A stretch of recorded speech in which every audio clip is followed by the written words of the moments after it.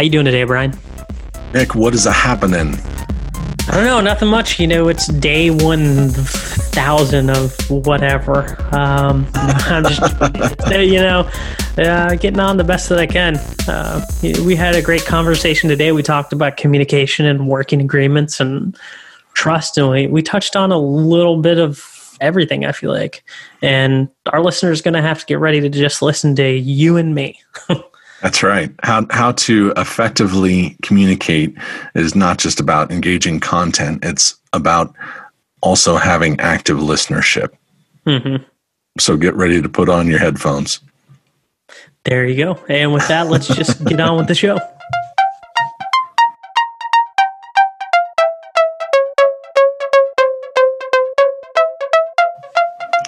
Thanks for joining us for another edition of Lead.exe. I'm Brian Comerford in Denver, Colorado.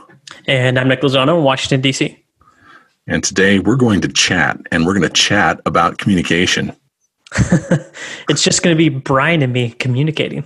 Isn't that odd? Just two of us for one thing, as if we don't communicate enough together. I know. And it's representative of 2020 that we're doing this over video conferencing, right? It's true. Well, it seems to be the new most ubiquitous method, right? It's the new interaction with someone, quote unquote, sitting across the desk from you. They're really just a cluster of electrons on your screen. Just pixels, right? That's right. But as we're talking about this topic, getting started for this episode, I think some of the things that really jump out to me, particularly in this time that we've been living through, is the lack of quality communication, particularly that I've heard from other organizations who are wrestling to understand, how has the strategic imperatives for their organization changed, or have they changed? Or, what are the new expectations from working from home? And so there's sort of, that's one category where there's been a bit of a black hole for some organizations where, for whatever reason, there hasn't been an increased level of communication or quality communication. And then the other side of it, I think, is this tendency towards over-communication. It's almost like throwing as many meetings as possible on people's calendars to ensure that that they're doing some kind of work while they're working remote, right? That somehow equates to, I know my people are keeping busy because I've got them in meetings all the time. Yeah, and communication's a great topic, right? And you just brought up the good thing about we need to have these daily meetings so that I can get everybody and I know work's getting done when their ideas of work getting done need to shift, right? It's not somebody being in office Monday through Friday. Are deliverables being hit? Is work still being completed? Are you still getting pieces of work from people on time? I mean, just the same way you would judge that work's getting done in an office, you can judge it remotely. It's just not going to happen in that same window, right? That everybody has. And especially with some jurisdictions, are further along than others. And some people have their children at home, so they might wake up at 5 a.m. before the family gets up, run through a few things, then work for a little bit, then take care of the family, and then go back to work. And that's where I feel like this going on, during this whole situation, I don't even want to say what it is, but we're recording this in October 2020, if anyone's listening and what's going on. Like, I don't need to explain this. But I feel like written communication is probably underutilized, more in the modern day, right? Because we have access to instant messaging, we have access to email. But the thing I always see with email and instant messaging is it always leaves people out of communication loop. And especially if you bring new team members on, they're just lost. And that's where project management tools, I feel like, are more in line with getting people on the same page and communicating, and just long form writing, explaining things out in like a bulletin style form, where you're not expecting people to reply instantly, includes everybody in the conversation. And like I said, I'll go back to this team Slack thing. While they're great tools, I feel like there's an emphasis that when people get a message that people expect people to reply back instantly. And I feel like that at times can just burn people out. Oh, absolutely. I agree. The burnout factor has been pretty intense lately, I think, for a lot of folks, myself included. Part of what you're talking about, Nick, that I really resonate with is this collaborative communication and the importance of it. Email is it's a good, quick exchange medium if there are some very targeted communication assets that you want to deliver to somebody else or a small subset of people, right? Being able to deliver something like, here's an invoice and, here's some discussion around that, or here's some options for some meeting times. Let's, take a look at a shared calendar link so that we can all plan, what's the best availability for anybody. Those things tend to be very good, targeted communications that are effectively handled through email.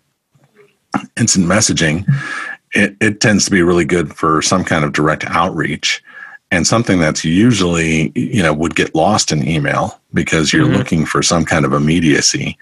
And so, instant messaging or texting on a mobile device are somehow, somewhat synonymous, I think, at this point.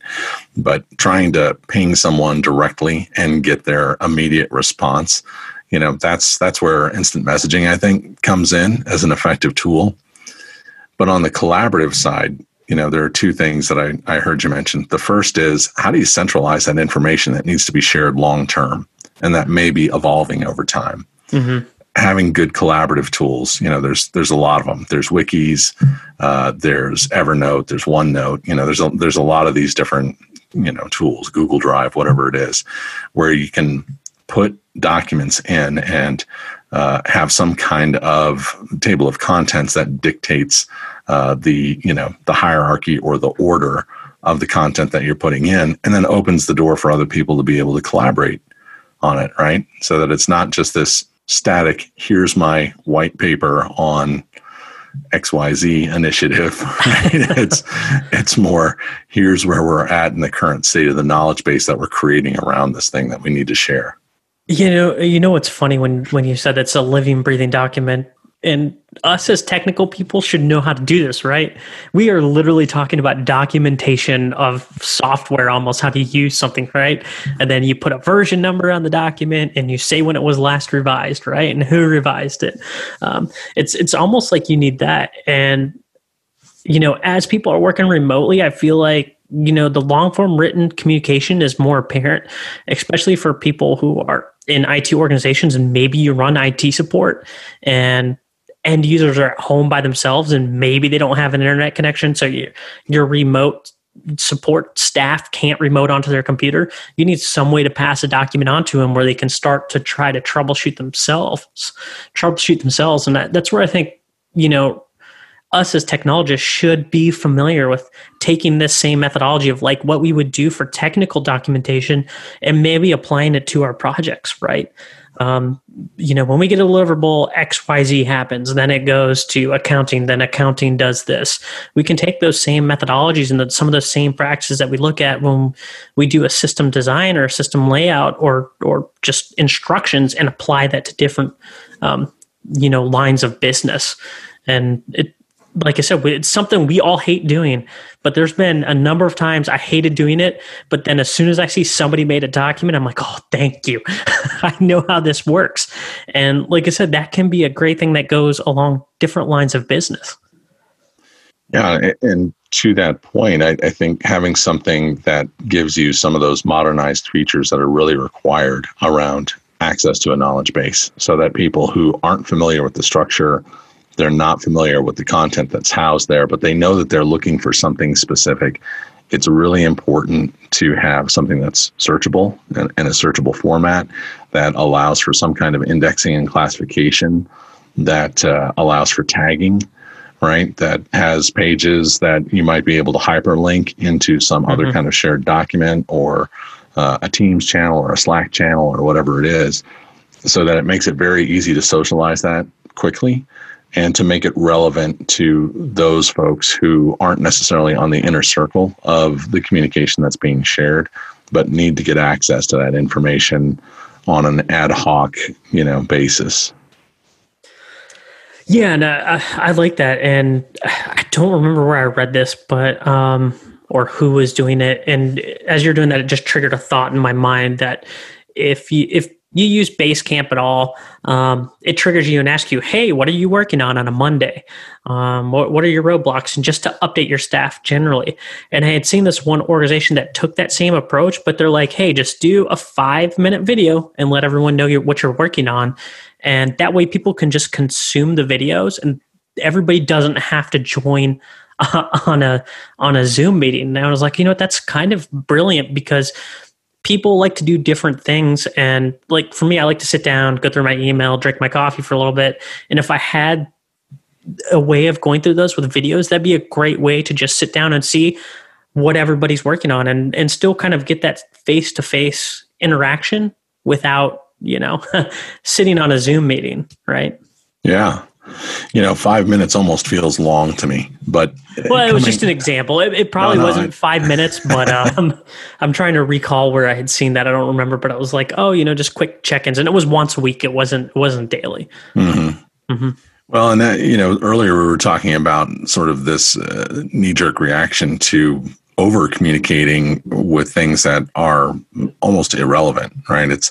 We're putting meetings on people's calendars just so that we know we've got them captive. And that way we can feel good about, we've got employee resources that are available and quote unquote working, even though how much of an impediment are you creating for them if you're actually preventing them from working by forcing them to be in a meeting that has, no necessary agenda that's been made explicit and maybe even not any clear direction or clear leadership in it.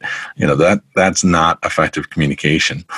Coming from more of an agile background, jump in there, Nick. I can see you're about to say. No, go ahead. Coming from a more agile background, the idea of the daily stand-up, right? So we would have a team typically of somewhere between like 8 and 12 people. And our stand-ups were 15 minutes. And you only had the opportunity to go through 3 questions with each person. And depending on how many things we had in scope for whatever the current sprint was, there may be, a need to go back and hit somebody more than once on the stand-up questions. But it was always, what did you do yesterday? What are you doing today? What are your roadblocks? Right? And those were the things that would get discussed. It was just that simple. And everyone would literally stand up. I mean, that's where the term stand up comes from, right? The whole purpose was to make people not settle into the comfort of a long, drawn out meeting. We're going to do this sharp. We're going to do it fast. Everybody's got to be standing up. Everybody's got to be at the ready, pay attention. And so it's almost like encouraging the blood flow to the brain by making sure that everyone is standing when you go through the routine. And as a scrum master, you hit everybody in the circle. And sometimes you have to go back to somebody more than once. But it was an easy way to get all the information out on the table for a team that's working and has to be working cohesively on something. Not everyone had to be able to go so deep on someone else's domain, but they needed to know enough about what that person was working on that they understood if their own work had dependencies on what was holding somebody else back, or if their own work could contribute to speeding along the process for someone else's deliverables. Yeah, and that's, I think the standing meeting has kind of gotten a bad rap recently because people have done, like what you said, right? They turned a standing meeting into a daily morning meeting. That's like an hour instead of what it was originally intended to be. You stood because people got uncomfortable and they got tired of standing. So everyone got it out fast.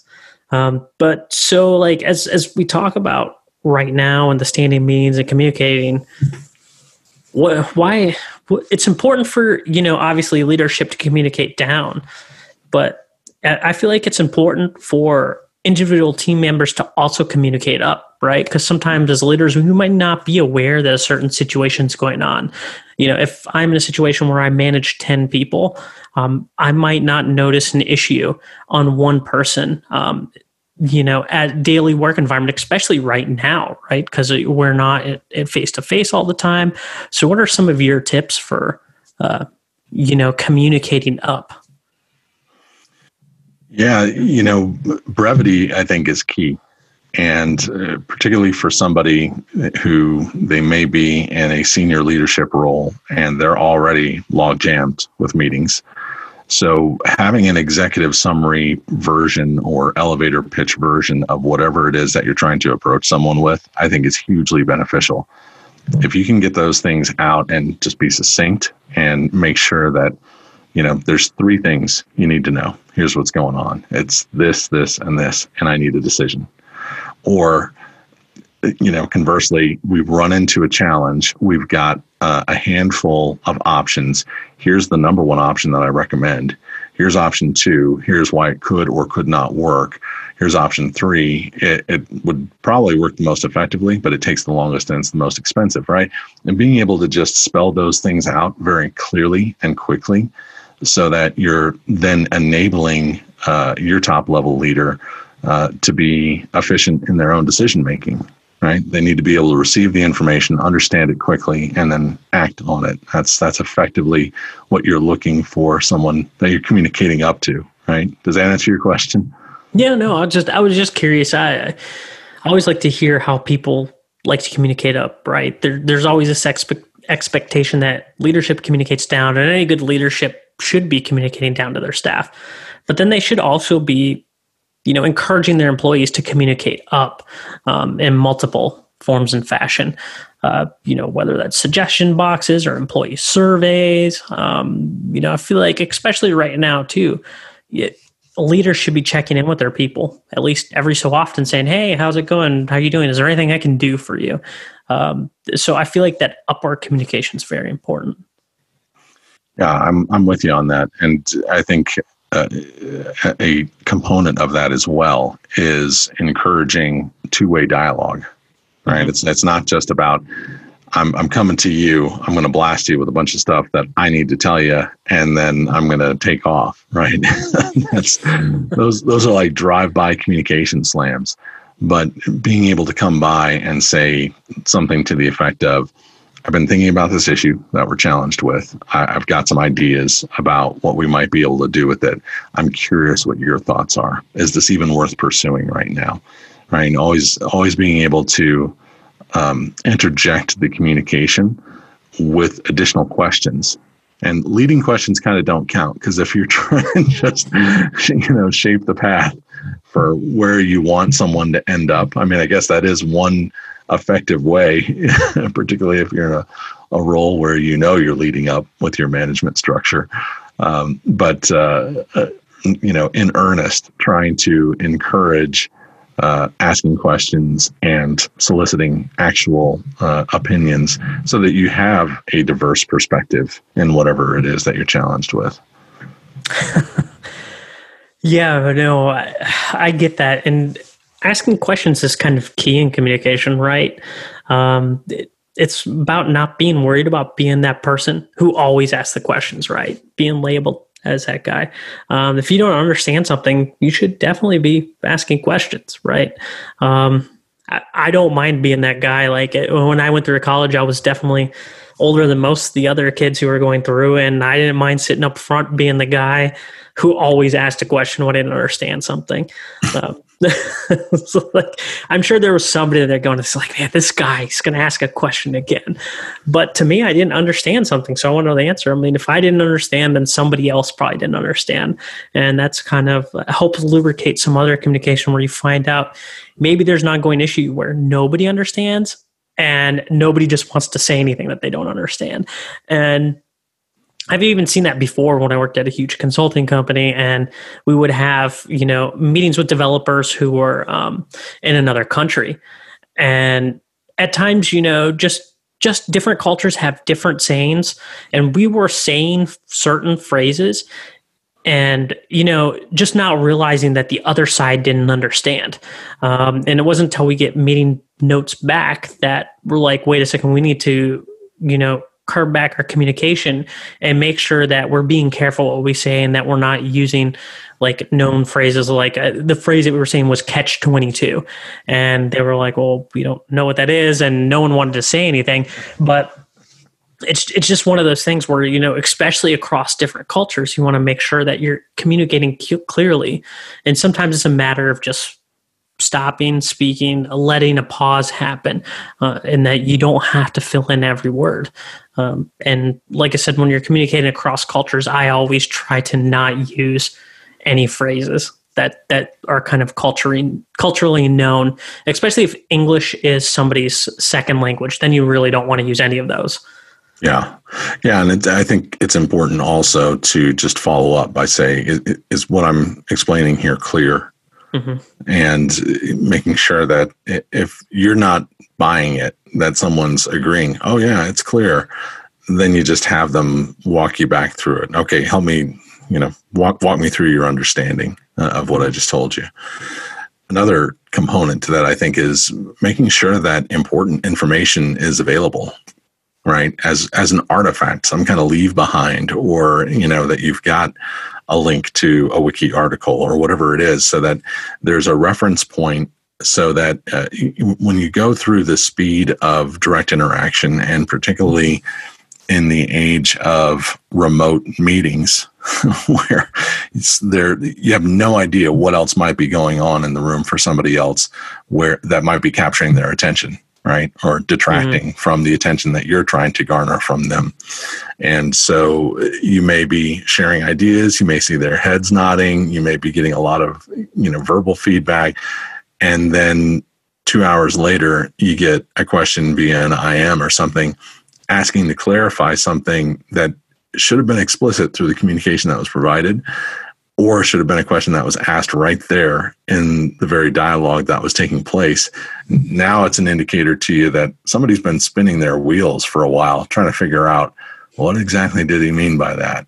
So having some kind of reference point after an important communication, so that if we're going to discuss items 1, 2, and 3, I'm going to leave something, even if it's just a shared notebook document that's got some bulleted items on it, right? So that you've got something from a starting point from which to work. And again, putting that stuff in email is not a great way to centralize that if it's intended to be shared between more than 2 people, in my opinion. No, when I think you're on point. I think we're getting right back to where we said that long form written communication is probably the way that you need to go, right? It's the way you loop everybody in, and especially if new people roll onto a project, they have all this long form documentation they could go back and get up to speed without waiting, for Joe and Sally to loop them in on an email that was from 3 months ago, that they might not even have anymore, Right. So I feel like that long form written communication is good. And my rule of thumb is I use IM for real quick things, right? It's like, hey, if I expect a 1 or 2 word reply, I'm not going to send an email. That's just a real quick IM. And I don't necessarily, expect people to reply back instantly either. I know people have stuff going on, they're in other meetings, but maybe that's just me. Maybe I'm a little out there when it comes to IM, but especially even text messaging and stuff like that. I guess I'm not your typical millennial, although I'm sometimes a millennial, sometimes I'm not, but depends on how you look at it. But I don't expect instant communication back.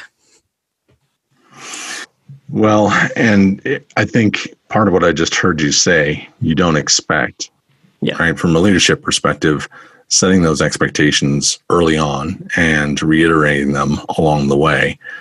It's one of those things that in some of my own organizational development work, we've identified them as working agreements among the team.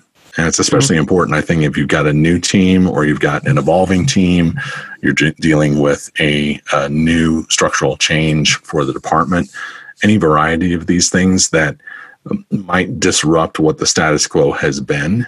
And particularly if you're bringing in someone new at a management level and they've gone through some kind of difficult transition, like moving from peer to manager, there may be one set of expectations on a peer level related to communications that now have to change because someone else who's been a peer is now in somebody else's direct reporting structure.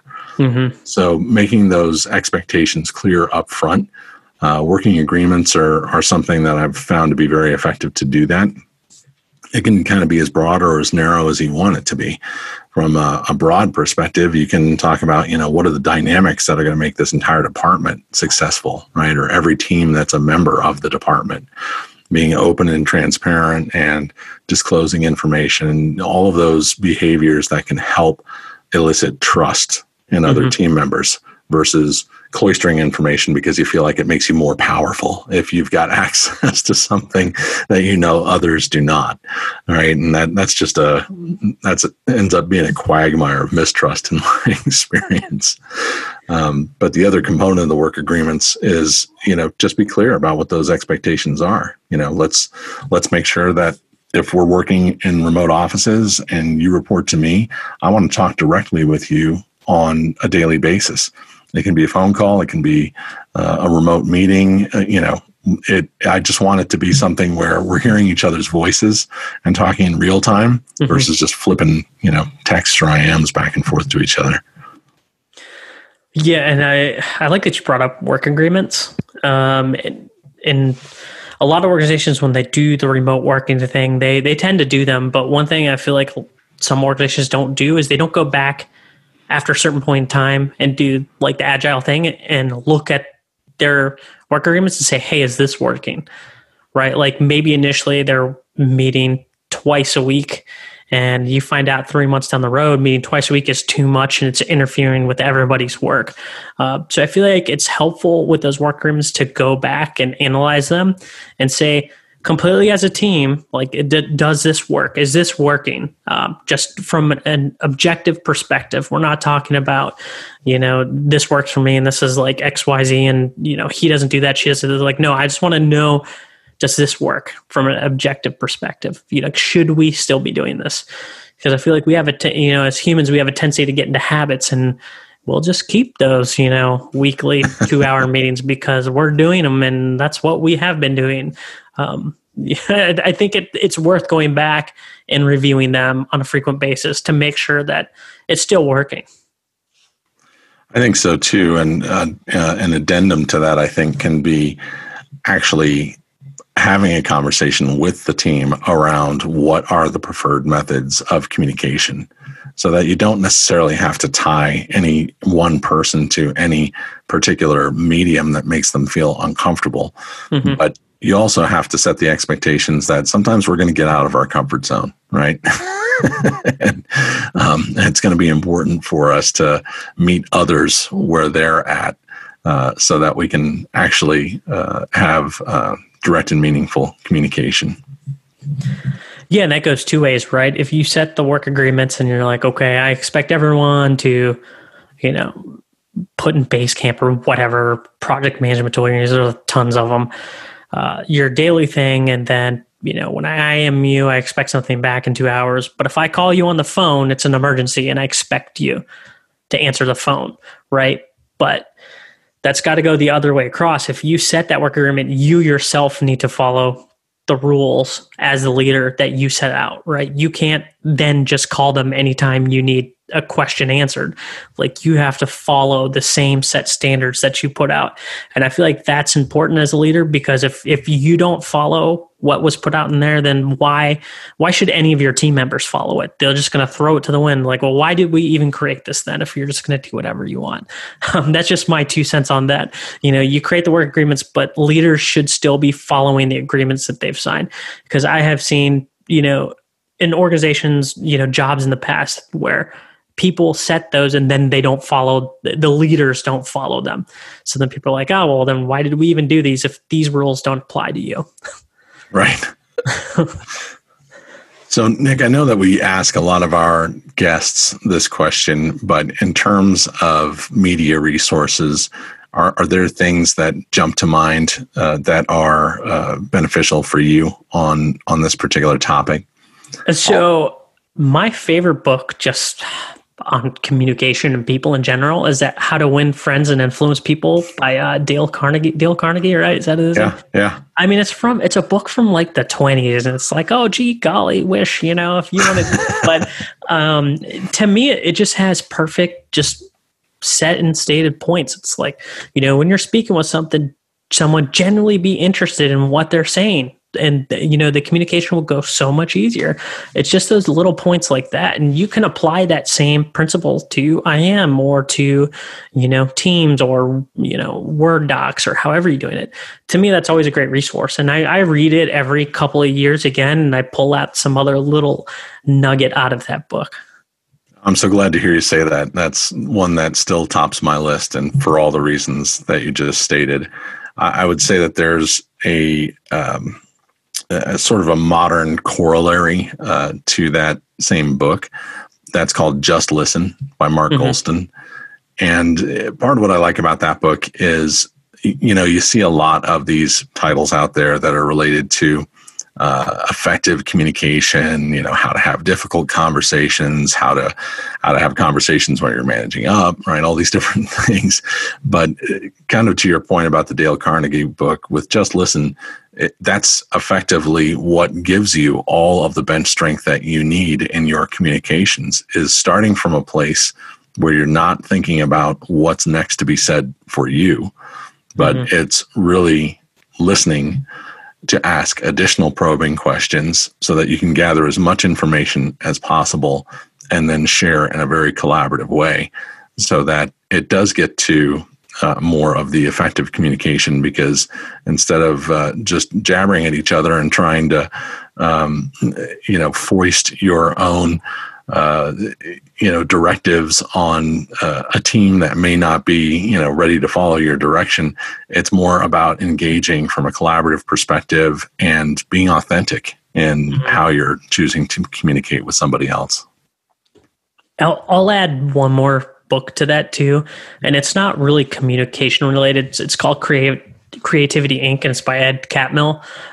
You know, he's one of the co-founders of Pixar, and one of the things they go through their story process when they create a movie, right?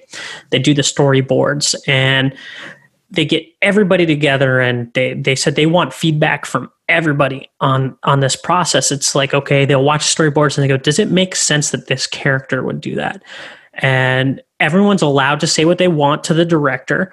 And the director can either take it or leave it. It's just a feedback loop. You know, they're just trying to get information back from all of their team members to find out if the story is effective, if the story they're trying to tell is correct. Does it feel like this character would do that? And I really like that process. And if you watch any of their movies, you can kind of tell that they are sticklers on how they tell their stories, because their movies always tend to be pretty well put together. I mean, even if you don't have kids, I mean, you can probably watch any of those movies and you know, fall for some of the stories. But that's also another good one that I like to put on. And they do a lot from the creative perspective too, how to take creative teams and people from different areas and get them to work together. So that's a good one that I recommend too. Cool. I've heard you mention that many times and I've never picked it up. So I'm going to move it to the top of my list. It's a good one. It's got like Buzz Lightyear and he's on the cover. It's a good book though. I love it. To infinity and beyond. Can we say that legally? Maybe as long as we're not mimicking the voice, you know. Well, I don't sell anything, so I can come get $0 that I've got from this podcast. Love it. Great. Thanks for the conversation today, Nick. Yeah, appreciate it. All right. Have a good one, Brian. You too.